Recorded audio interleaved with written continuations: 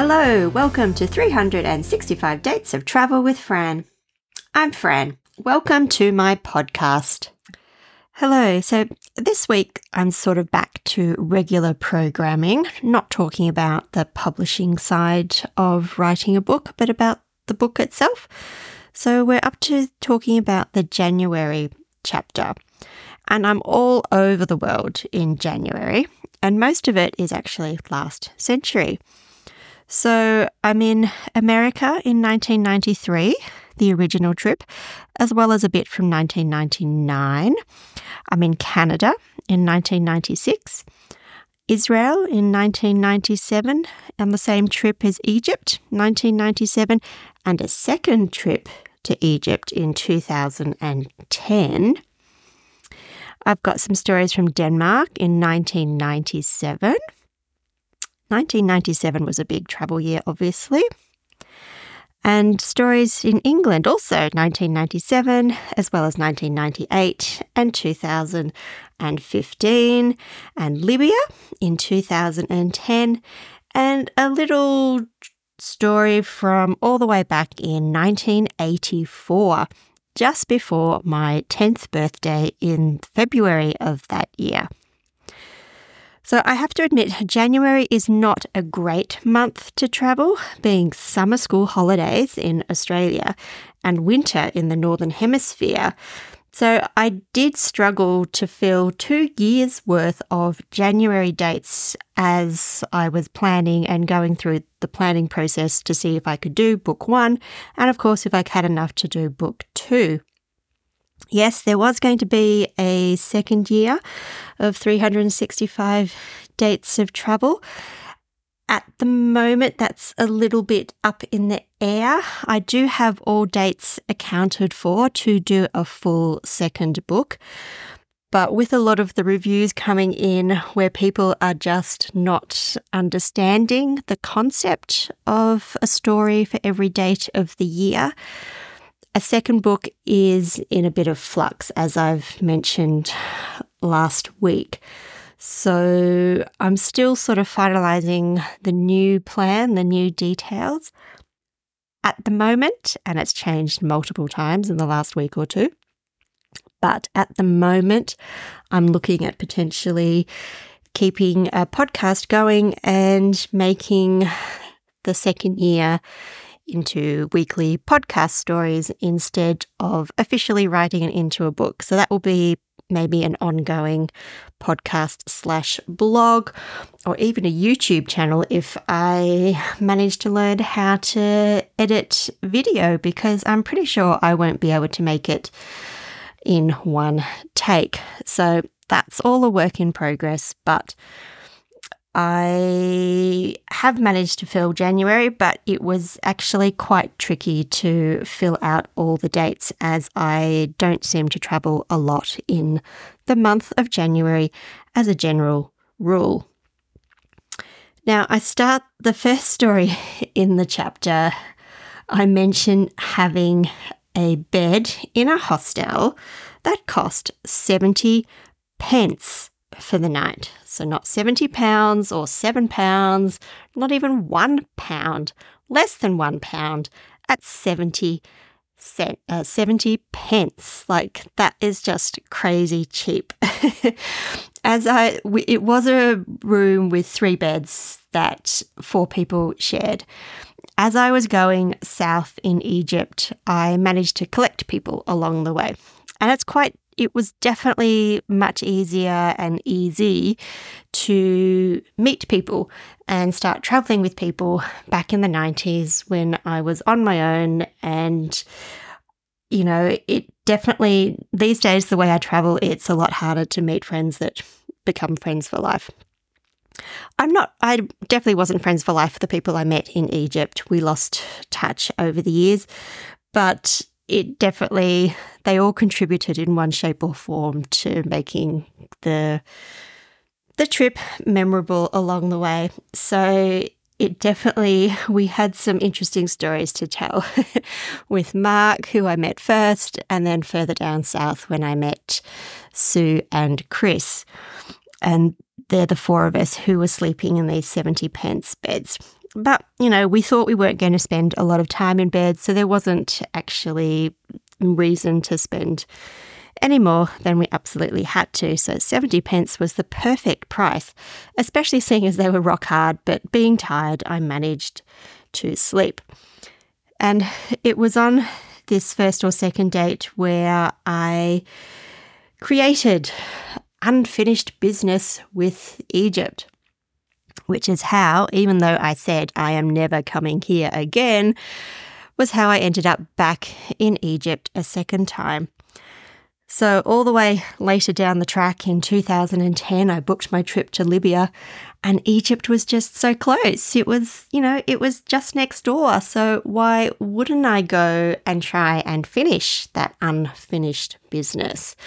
So you'll have to read the stories to find out what the unfinished business was and if I finished that unfinished business. That's a tongue tie. Try saying that 10 times fast.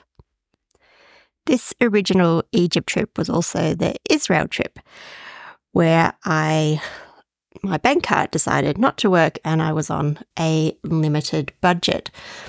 Like, one reason I was eating bread and jam, besides the fact that my bank card didn't work, was because I refused to not do the things or the activities that I wanted to do while I was there. So I was better off eating very badly but cheaply and doing the activities that were on the must-do list. So this was my first scuba dive, which absolutely took a big bite out of the budget, but no regrets for how that ended, no regrets about that experience.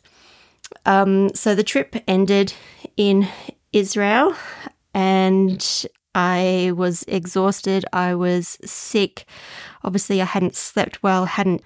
I hadn't eaten well, and my flight was delayed on the way home. So I arrived in the early hours of the morning rather than sort of in the evening, which means I didn't get a full night's sleep even once I was back in my own bed. And I had to go to work by 9 a.m. the next morning at the nanny job that I was working at, only to find out that I was fired. So I'd made all that effort to get to work despite everything, and I really shouldn't have been at work. I really just needed to be in bed and resting and recovering. I turned up to work and I got fired. So that's an interesting story, but you will have to wait until the one day when I start writing my nanny stories. But that trip was just incredible in so many different ways, and, who could have known that the ending was that I would get fired? So the second trip to Egypt, which was in 2010 after the Libya trip, it was really interesting seeing the changes that had happened. So 13 years later, roughly, it was a different trip it was nicer and easier because I joined a group tour.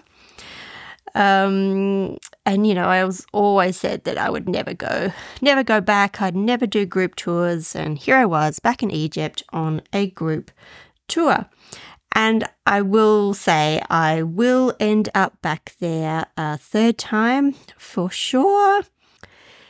Egypt is just one of those places that draws you in. The third trip will be the most luxurious I've done it. I will be staying at Mina House in Cairo, and paying the extra price for the pyramid view. Like, why wouldn't you? And then the new museum is being built there, which would be amazing to see. So that's opening soon, I believe. I keep thinking it's opened and then I look it up and it's actually not, but it will be open any day now.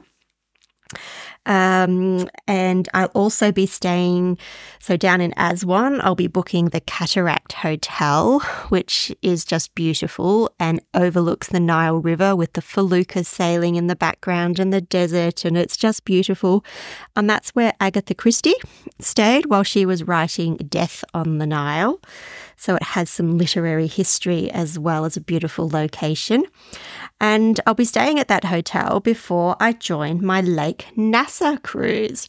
So that's where I will get to see Abu Simbel from the water without the crowds. because the ships berth overnight at Abu Simbel. So, but once all the crowds have left for the day, we get to have it to ourselves in the evening and overnight. And there's one of those light and sound shows, which I might do while I'm there on that cruise, because literally I can just walk straight back on the boat afterwards. So I just think that would be an amazing way to finish off Egypt with a bit of luxury.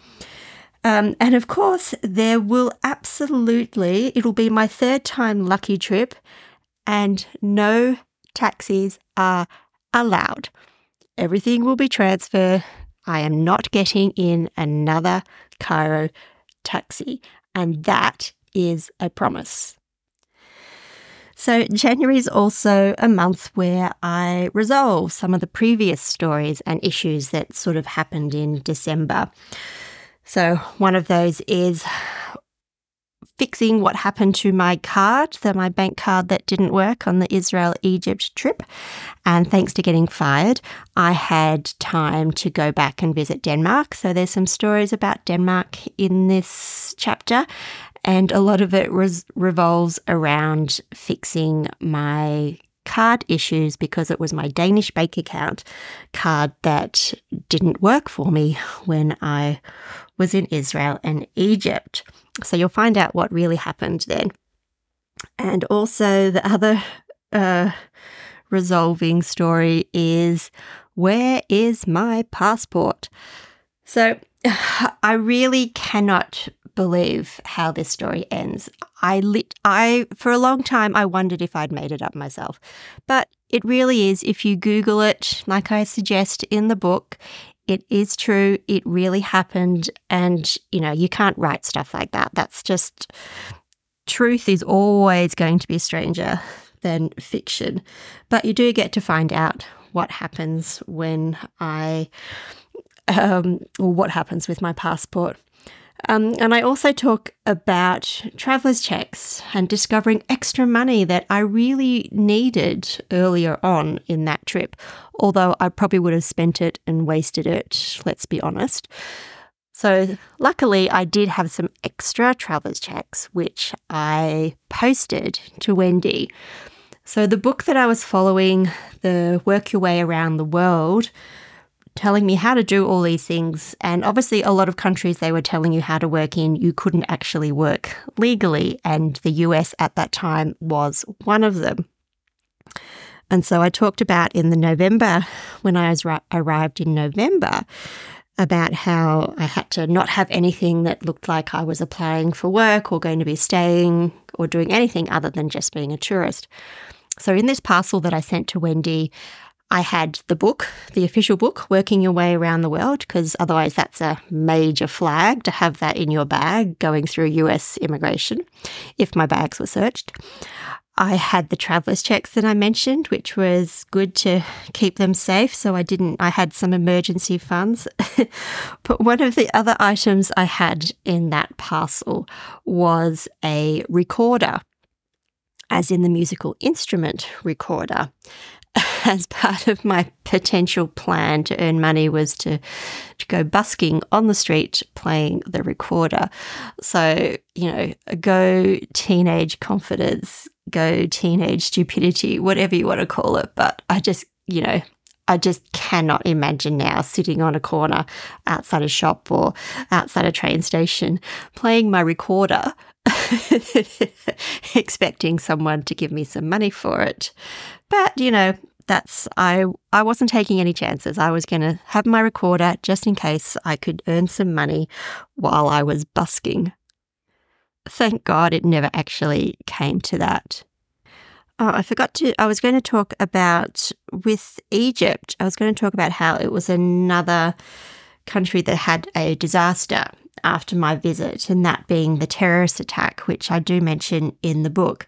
So 62 people were killed standing exactly where I stood, both before, when I was there in 1997, and a second time, after, when I was visiting in 2010.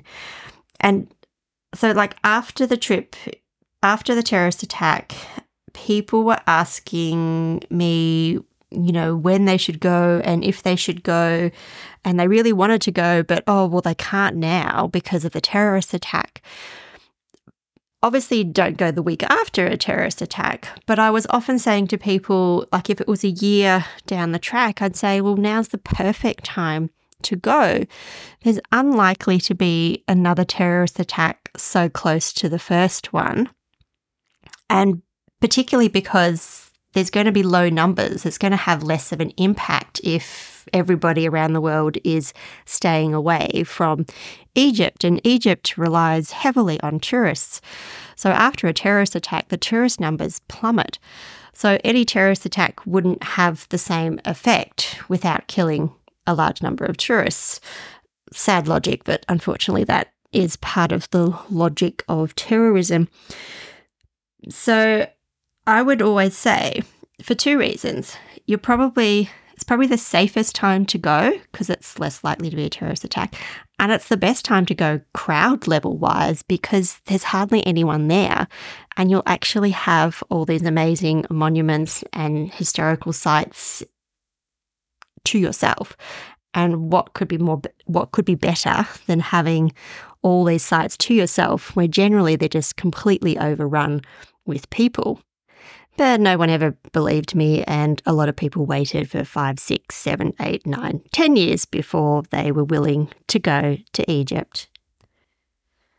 My English stories from 1998 include stories about going to the theatre. They're a little bit, some people might say they're a little bit boring stories, but they're just short stories, and theatre is very much part of my life and also very much part of London, with the West End being a massive area for theatre productions, and people travel all around the world to go to theatre in London.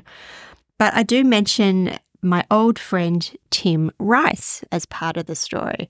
So Tim Rice was a lyricist for all sorts of musicals, everything from Beauty and the Beast, Chess, Heathcliff, Jesus Christ Superstar, Joseph and the Amazing Technicolor Dreamcoat. So he worked a lot with Andrew Lloyd Webber as well. So I knew of Tim. Not everyone else would know of Tim, but it was very exciting to meet Tim. And that was going to be one of the stories in the second year of 365 Dates. So we'll hopefully see that full story on the continuing podcast next year.